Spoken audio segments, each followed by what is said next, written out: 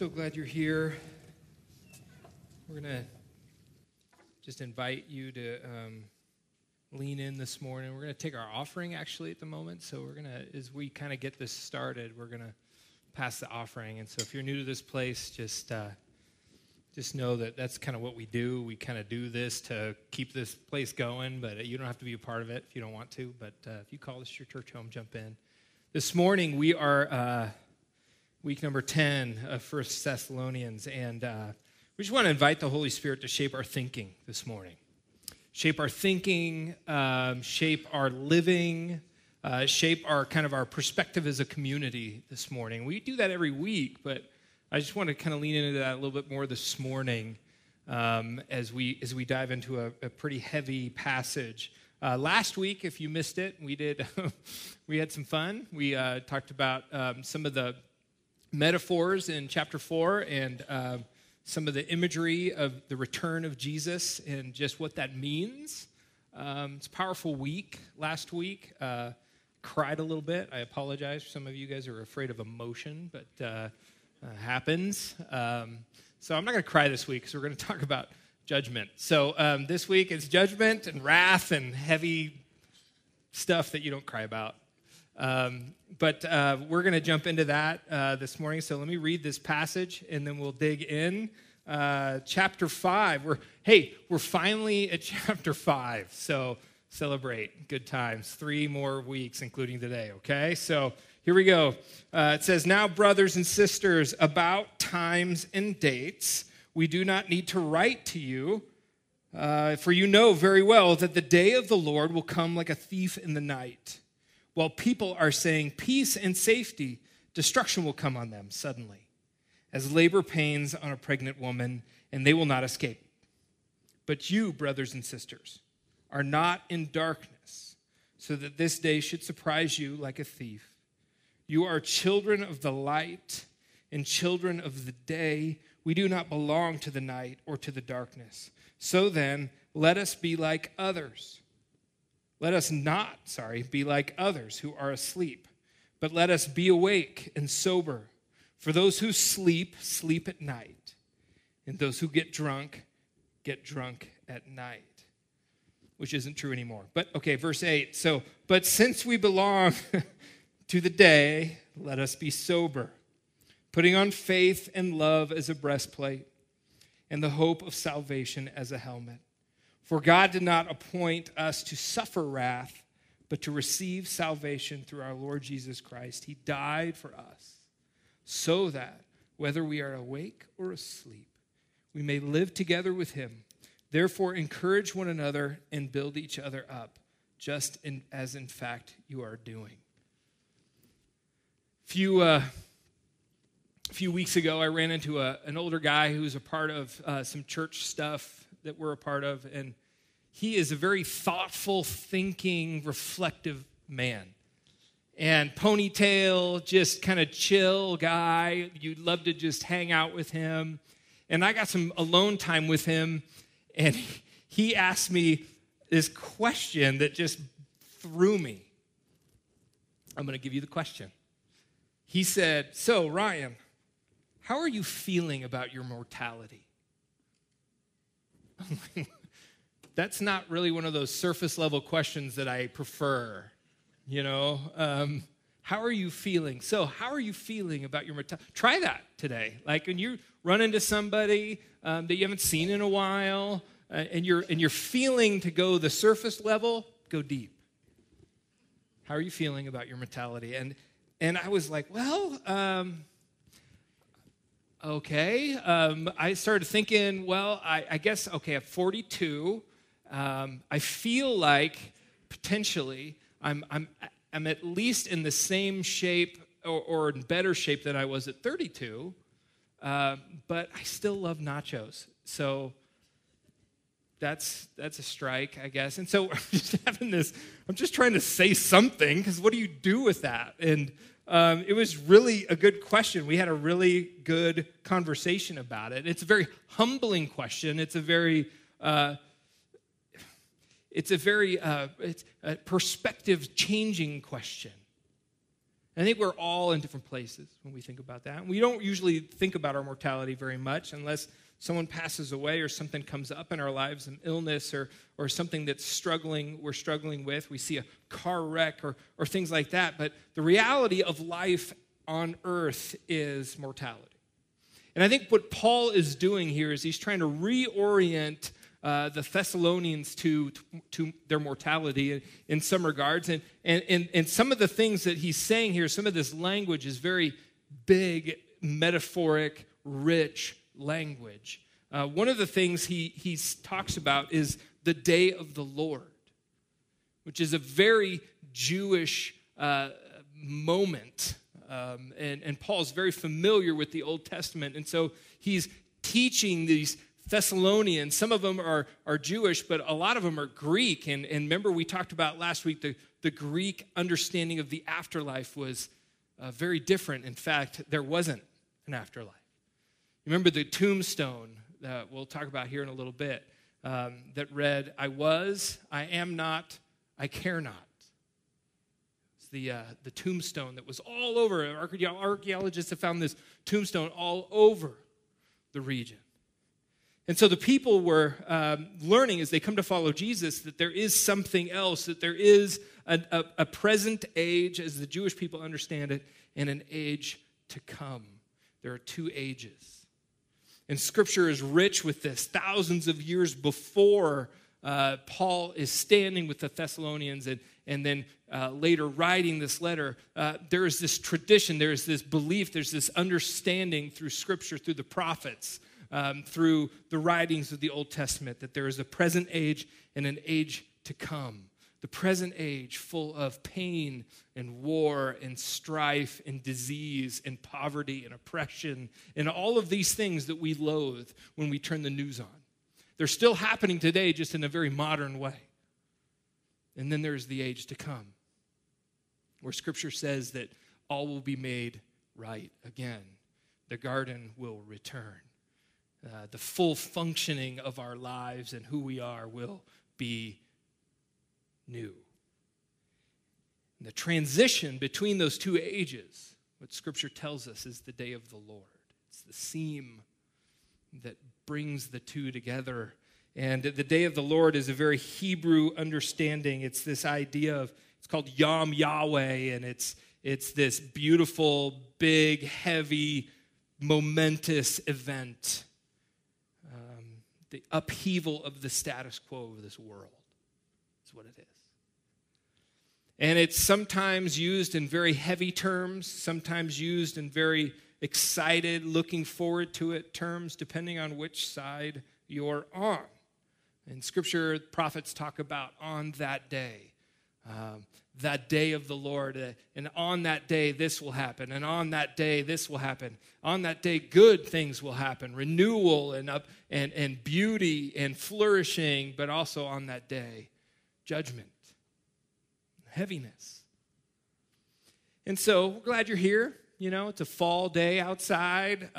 This is normally one of those messages probably good for like February when we're all depressed anyway. But this is one of the things that happens when you take a passage of Scripture and make sure you hit all of it.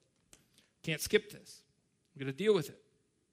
It is a part of the journey in Scripture. So in Hebrew, judgment, a lot of times we think that judgment is like Arnold Schwarzenegger Judgment Day type stuff, and apocalyptic. But in Hebrew, judgment is less about vengeance, and it's much more about healing and renewal of everything on the planet at a very cosmic level. And in order for that to happen, in order for all the renewal to happen, what that means is that all evil has to go away. And so the evil that Paul is talking about is it's basically a huge category: human evil, natural evil, spiritual evil, anything that is not how God intended it to be, that goes against his created work, is evil. And so ultimately, death is going to be done away with. All of evil will be exposed in the sense that you will be able to actually clearly see with 20/20 vision what is evil and what isn't. And there's gray areas and things like that. So the day of the Lord will be the point where evil will be eradicated and destroyed, and then this new ushering of creation, this new humanity, this new creation will happen. And so according to Scripture, the words of Jesus, the prophets, the New Testament writers, the day of the Lord could be a good thing or it could be a terrifying thing, depending on where you stand with this. Now, some of you are like, okay, here he goes. He's going to be a Mile High Stadium street preacher guy with a blowhorn and a sign. That's not where we're going. The other night, on Tuesday night, Angela and I were spending the night at the family shelter. And we had our cots, and I'm watching the Giants-Cubs game on my laptop, and because it's do or die for the Giants that night. And some of you have come up and hugged me and wished me and cared for me, and some of you have laughed at me, and that's okay. That's I deserve it because we're a dynasty. But the whole point of that game, okay, it was the fourth game of the series. The Giants win, we push a game 5 with the Cubs. We're winning. And if you didn't see this game, it ripped my heart out, threw it on the floor, and it stomped all over it. Okay? Because we're going into the 9th inning, we're up 5-2. 5-2. And we blew it. It was the biggest collapse in Major League Baseball history. And I'm watching it on my laptop, and there's people trying to sleep, and I'm wanting to scream, and I'm wanting to throw things, and it's horrible. So, but I'm thinking about this in hindsight, because when you think about the day of the Lord, for some, it's going to be a glorious day, and for others, it's going to be the worst day. And I'm thinking for Cubs fans, this was amazing. Right? I mean, they're still cursed until they win the World Series, right? So 108 years is still hanging in the balance, right? So, but for that moment, it was absolute joy and jubilation for me and my fellow Giant fans. It was horrible and terrifying. Now, I don't mean to make light of this whole idea of Day of the Lord, but it's all throughout Scripture. If you follow Jesus, if you have hints of that the Scriptures are true, that they are saying something, that they resonate with what your own longings are as a human being, that this world is not right, that education and humanism isn't going to change it, that the only way this gets changed and fixed and put back is at a supernatural level, then the words of Jesus talking about separating the sheep and the goats is powerful things. Heavy and ominous things, yeah. But they're a big deal. And so, but on the other hand, we should look forward to it. If you're a follower of Jesus, you look forward to it. All that is good and true will be unleashed into the world. And so let's go real quick verse by verse. It says, verse 1, now brothers and sisters, about the times and dates, we do not need to write to you. And so this is a question that Timothy has brought back from the Thessalonians. Because remember, Paul sent Timothy to see how they were doing. Timothy goes 400 miles, finds out how they're doing, walks 400 miles back, tells Paul how they're doing. Paul writes a letter, and then he writes it, and he walks 400 miles back. Okay? So it's not like a text message or a quick communication. This was a huge labor of love to find out how they're doing, to report how they're doing, and to go encourage them again. And that was just letter 1. And so Timothy comes back, and obviously they're asking, when's this all going down? When is this all going to happen? We can't wait. We want to know when this is going to happen. And so they come back, and Paul's like, listen, brothers and sisters, about the times and dates, we do not need to write to you. So you know very well that the day of the Lord will come like a thief in the night. Nobody knows when it's going to come. In fact, Jesus in Mark's, people are asking him when it's going to happen, and he goes, nobody knows. No man knows, including the Son of Man. That's the Father's decision. And so even Jesus doesn't know.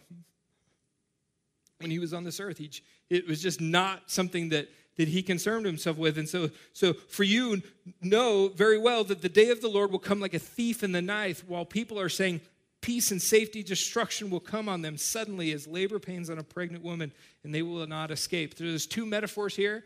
You can probably pick them out. Thief in the night is the first one, and then pregnant woman, like labor pains on a pregnant woman. So the first one is like this idea, like some people think it's like a cat burglar, like a thief showing up, a robber in the dark. What Paul is saying here is going to be unexpected. I mean, it's going to be something you don't know when it's going to happen. It's just going to happen. It's like, boom, I'm doing this. I'm eating nachos, and then Jesus is coming back. I mean, it's just like that's happening. Like that quickly it happens. And then the other metaphor is a pregnant woman. And so, 2 millennia ago, being pregnant and expecting a child is a little different than now. Now we have epidurals and where's Heather? We have minivans, right?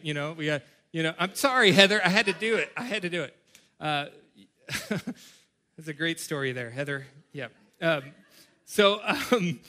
Now we have all this equipment and testing and all this stuff. So if you were pregnant 2 millennia ago, there was a great deal of anxiety about the birth of your child. I mean, living through childbirth, your son or your daughter living through childbirth, let alone you living through childbirth as a mother is just a whole different ballgame. And so he's saying it's like, and it's inescapable. You are going to have this baby. Like, that's one thing as a pregnant woman. Like, it's going to happen, and you don't want to think about it, and you're asking people about it, how to go, but it's just like, it's coming. It is going to happen. And so 2 things that are happening here. It's unexpected, and it's inescapable, is what Paul is saying.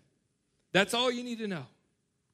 You don't know when, you just know. It's like when I was in youth ministry, if someone came up and bushwhacked me with a pillow on a retreat, I would tell the kid, listen, you don't know when, but you will know why. It's going to happen. I'm coming for you. You don't know when, you don't even know how, but you will know why.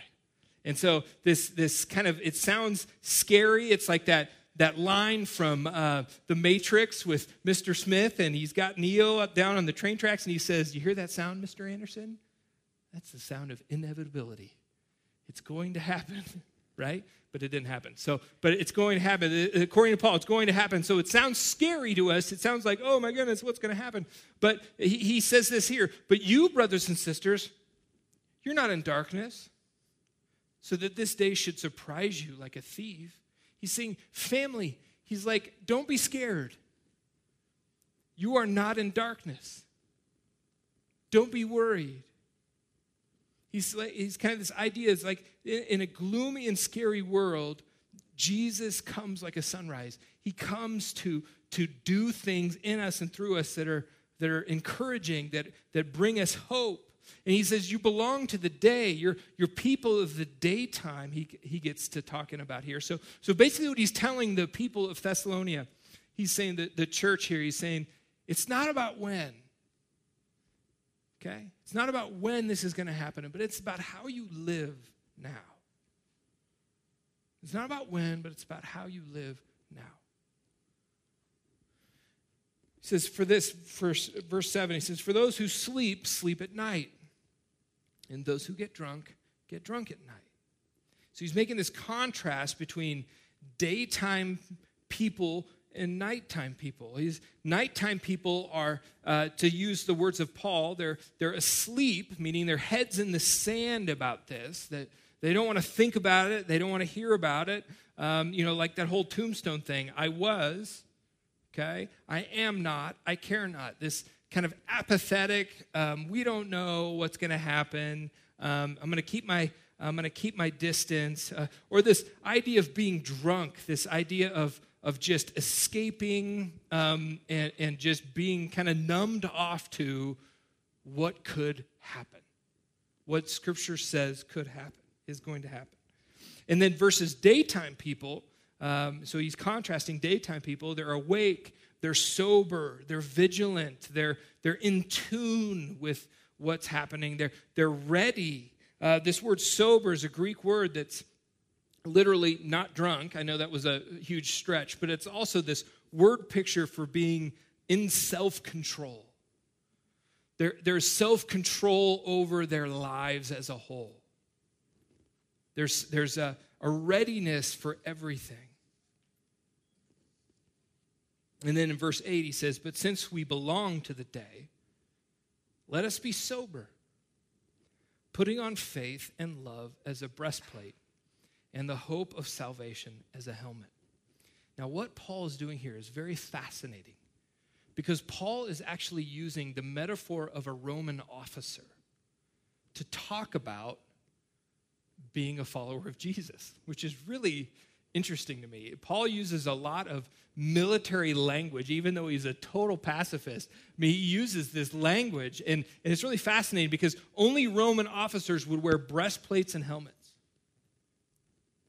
And so what he's saying here with this whole idea of a breastplate and a helmet, he's like, fight like a soldier to be daytime people. Okay? Fight like a soldier to be daytime people. Breastplate is the front side of you, not the back side of you. So it's like face the magnetic pull, okay, of our culture to be nighttime people. Face it and fight it to be daytime people is the idea. That there's this huge magnetic pull for us to live differently. Listen, Denver is a great culture. I mean, I was driving the other day with my son Keelan down south, and it's just wild to watch all the building and the traffic on Saturday at 2 p.m. You know, I mean, it's just like, what? But the building, and there's new restaurants and craft breweries and all this stuff happening here, and people are loving this city too much because they move here. But they're not leaving here. And there's just, we love Denver. It's a great city. I mean, if you can get past some things, obviously nothing's perfect, but it's a great place to live. Beautiful weather. Hopefully no one out of the state is listening to the podcast and they're going to move here, but beautiful weather, all this stuff. There's so much to do. There's so much food and all this stuff going on, right? Great place. But there is this magnetic pull, not just in Denver, but of our culture, and it's easy to get sucked into it. It's easy to get sucked into it. The drift away from holiness, the drift away from things that are for the kingdom to things that are at odds with the kingdom is very subtle and very strong. It's very strong. And I've seen this a great deal in students. I've worked with students for many years. There's been some students that have kind of gone on and kept their faith and gotten involved and really just kind of fought to continue to believe and to trust and to fought against that magnetic pull, but others haven't. You know, in one season of their life, they could sing every VeggieTales song, and they had their Christian band T-shirt, and then they went off to college in the big city, and then they're like, oh, this looks fun, and this isn't that bad, and then you wake up one day and you're like, well, I'm going to chuck it all. I'm going to chuck it. Because God's calling on your life and in my life as disciples is to live holy. To live holy in our eating, in our drinking, in our sexuality, in our speech, in our relationships. God's call in our lives to live holy, and that's what Paul is talking about here, that this idea of a breastplate and a helmet, this like fighting this temptation to live as people of the night. And I'm not saying that you kind of set yourself apart from this world, this culture, and say, oh, I'm morally better than you. I just want you to know that. I won't do that. I don't even want to look at you while you're doing it. You know, this kind of like high society moralism, that's not what Paul's saying. Paul's saying is basically live with a gap. Live with a gap. Live with this kind of an idea that you can live shoulder to shoulder with people in this city. Shoulder to shoulder with your neighborhood and your workplace and fully functioning, but living differently.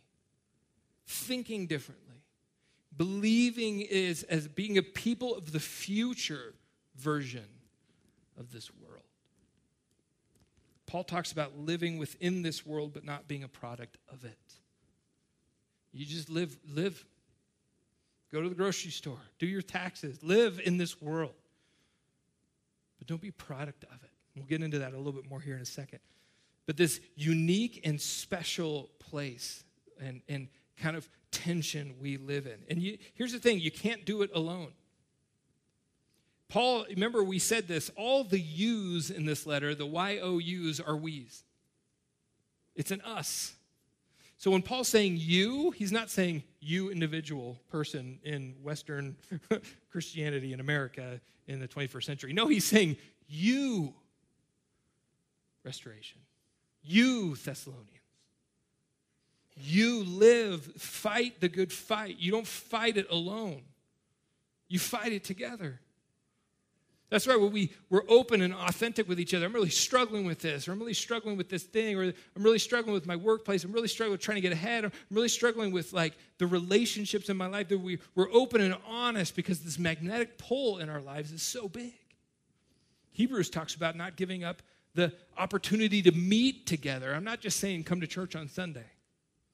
It's like the people in your life that follow Jesus, are you shoulder to shoulder with them, fighting to be people of the day, sober and awake, ready, vigilant, loving, full-on embracing people, knowing that there is another way?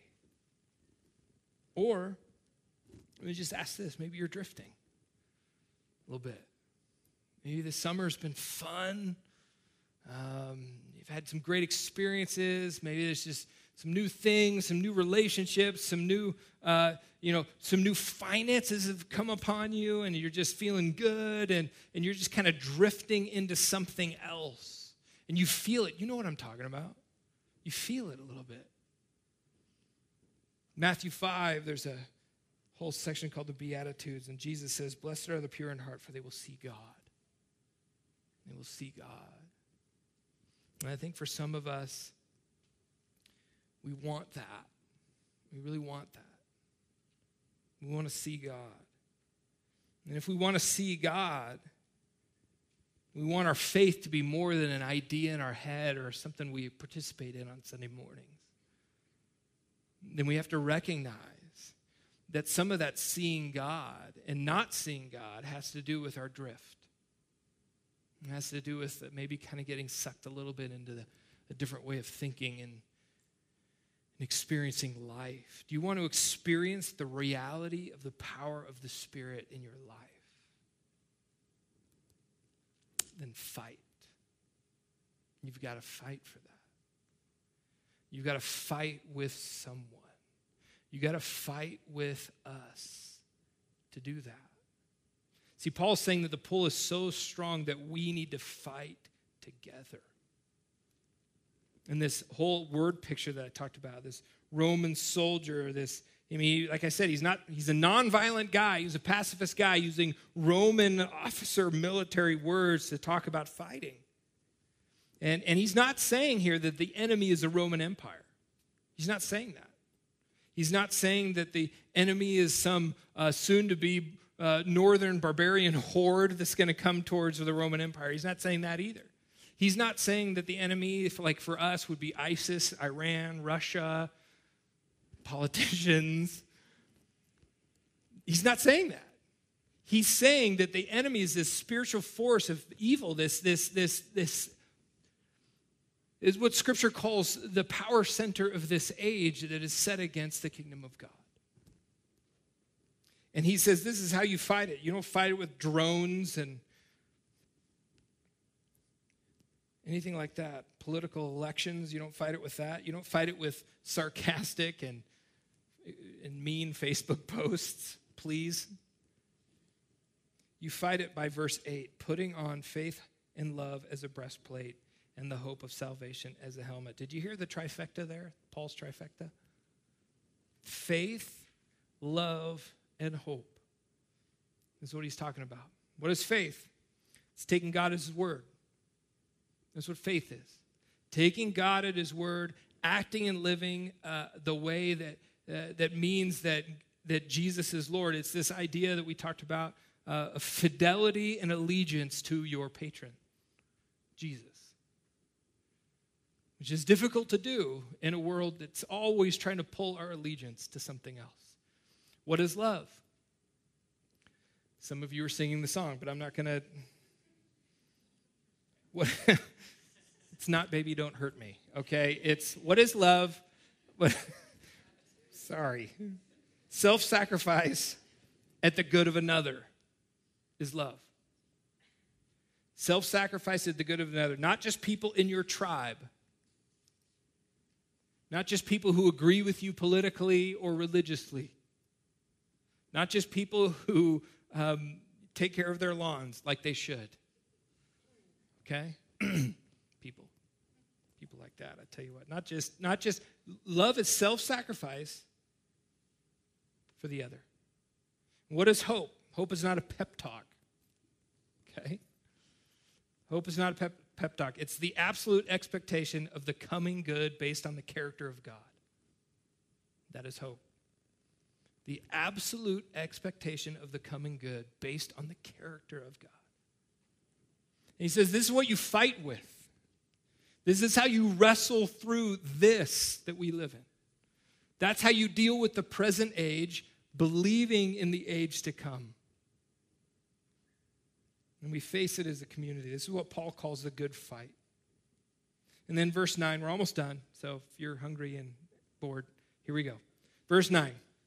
For God did not appoint us to suffer wrath, but to receive salvation through our Lord Jesus Christ. He died for us so that whether we are awake or asleep, we may live together with him. Remember, Paul is talking to people who have chosen to serve a different allegiance.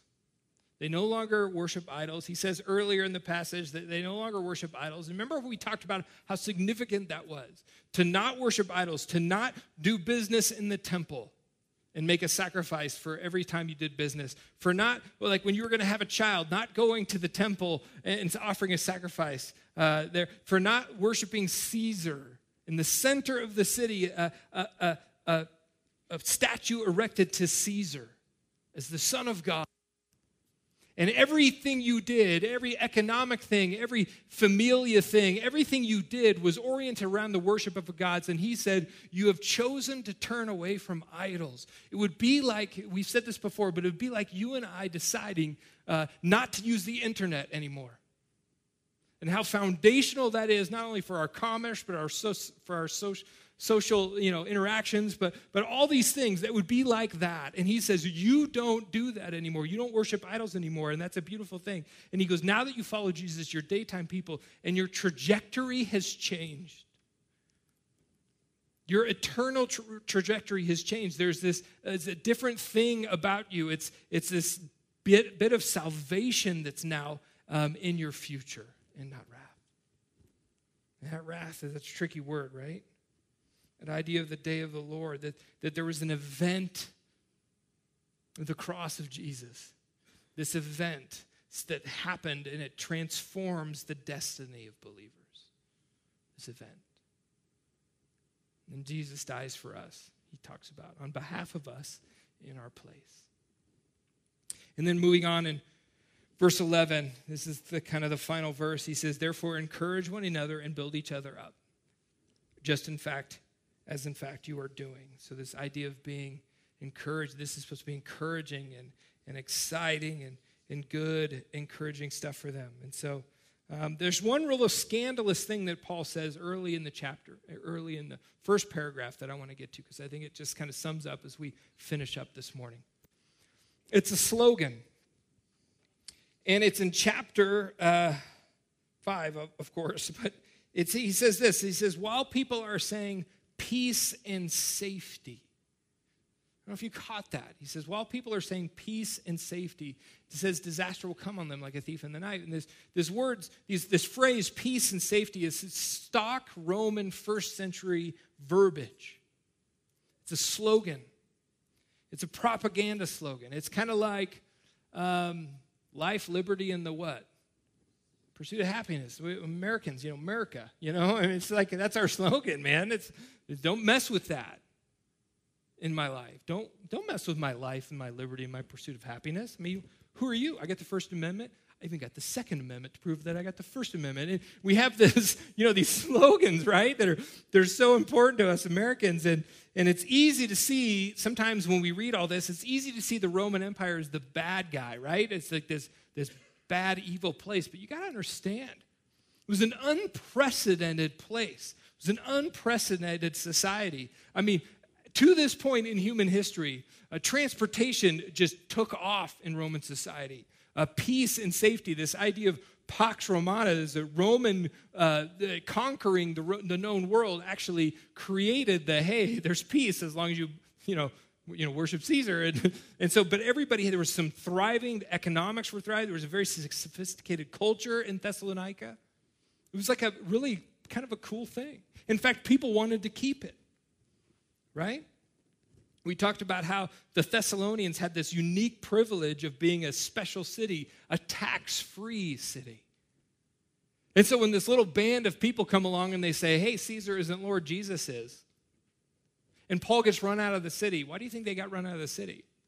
Because if they upset the apple cart, they upset the status quo, economics start going south, and then Roman troops start getting stationed close by, and things start getting out of whack. They want to keep it going. They want to make it continue. They want to keep the safety and the prosperous Thessalonica rolling, and it's easy to think that it will last forever, and it's easy to want to focus on keeping it lasting forever, right? I mean, wouldn't you want to? Everything's going good. Nobody rock the boat, right? Nobody do anything. Nobody make Caesar angry.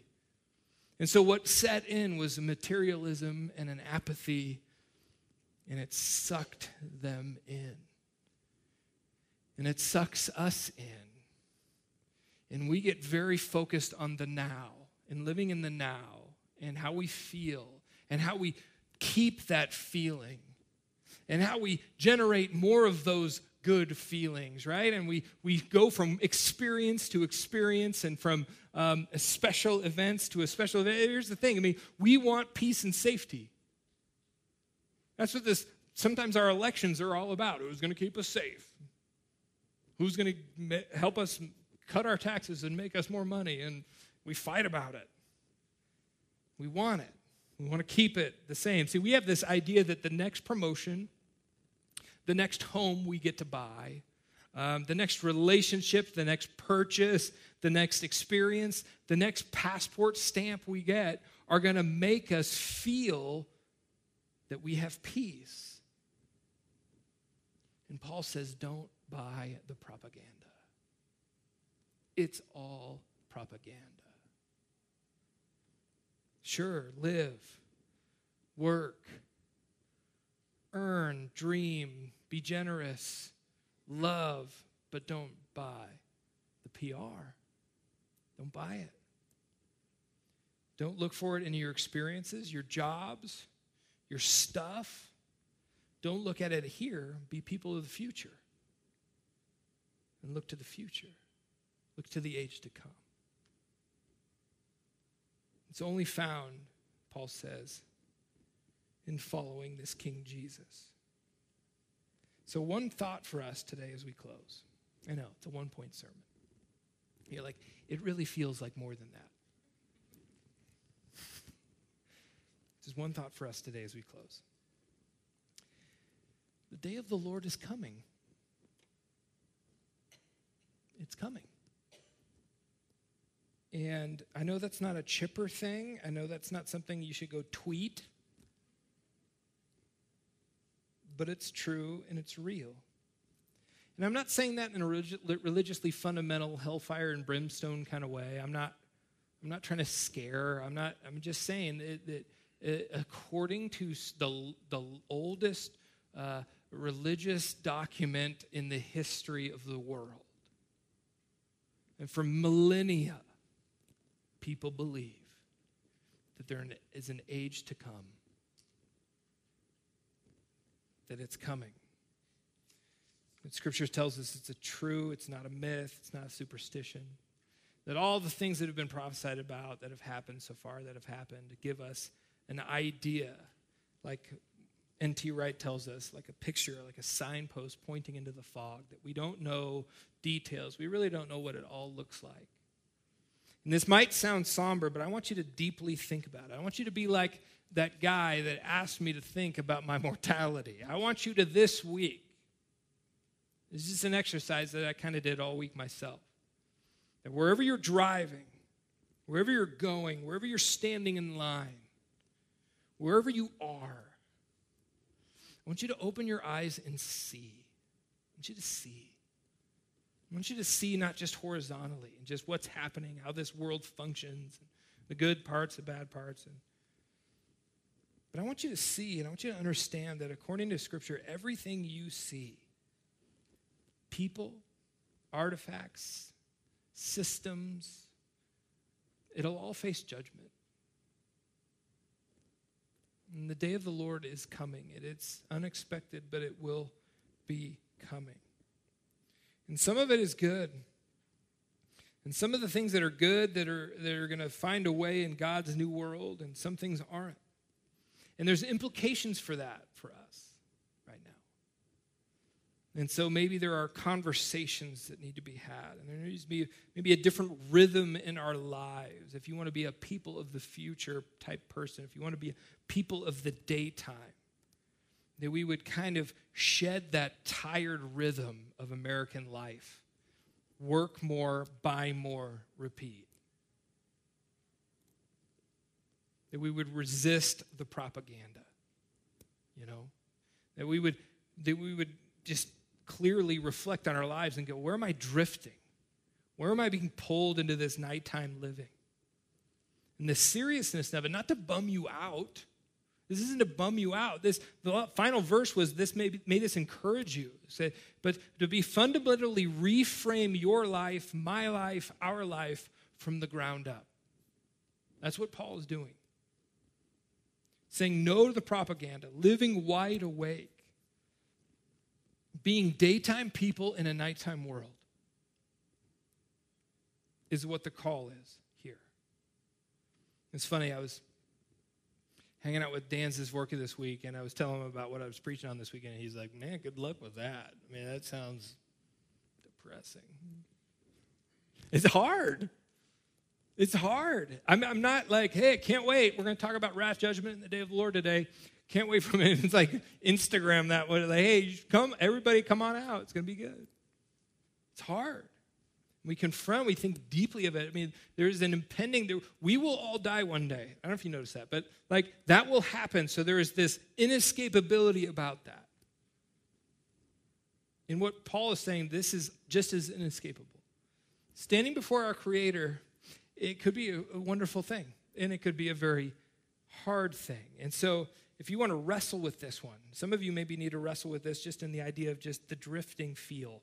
That you're just kind of floating through life, and you just, at some point, you just felt like there was a direction. You were part of a current. You were part of something special, and that God was really moving in your life. You saw God at work in your life, but now you haven't. You've kind of decided to go this route and kind of have a little of this and a little of this, and you know what I'm talking about.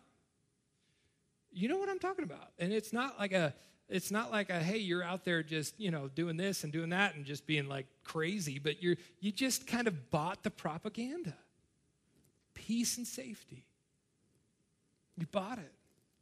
And then wherever you were at, some of you are in this room and you're not a follower of Jesus, and you would admit that, and you'd be cool with that and all that kind of stuff, and I'm happy you're here and I'm pumped you're here, but this is a heavy passage, and am I going to water it down? Am I going to make it like sound good and like, hey, well, the Greek really means it's not that big of a deal? No, this is not what this is about, right? And so wherever you come from, I'm not going to dance around it. I don't know if you're like kind of more of an atheist feel or an agnostic feel to you, or just another belief structure with you. The Christian tradition puts it like this: one day you and I are going to stand in front of our Creator. That's what's going to happen. And you will, I will. And it doesn't have to be scary. And the story of Jesus and his death on the cross and his resurrection is the making of a way through that seam for us. And he died for you. And You're changing your way for his way. And you're not saved from something. It's not like that whole idea, well, you don't want to go to hell, right? The whole saved from something thing. It's actually the more beautiful picture of this is you're saved to something. That's what Paul's getting at. Be daytime people. There's something beautiful about living wide awake and fully alive, and how God intended you to live, and in this difficult world right now. Don't go the drunk route and the sleeping route. Don't bury your head in the sand and pretend like nothing's going to happen. This beautiful picture of towards something. In fact, this idea of life in Greek, it's this word zoe, and it's this quantity of life, but also this beautiful quality of life. That when we come and follow Jesus, there's something about God's beauty and fullness coming through us, that every human being craves for this, that we want this in our bones, but yet all day long we buy into the propaganda and we choose to go that route, and really this full, alive, beautiful existence dripping with God's intent in our life is waiting for us. That's what Paul is calling us to. And so it's a simple thing. It's a simple repentance thing. It's a simple turning around thing. It's a simple walking the other direction thing. And it's also about faith. And kind of giving your allegiance and your fidelity to Jesus. That's what this is about. And so this morning, we are going to celebrate communion. But before we do that, I'm just going to lead us in prayer. And maybe there's some reflection for you this morning as far as drifting and just the heaviness of this passage. May it bring you to worship and to reflection and maybe a bit of repentance in your life as we come to the table.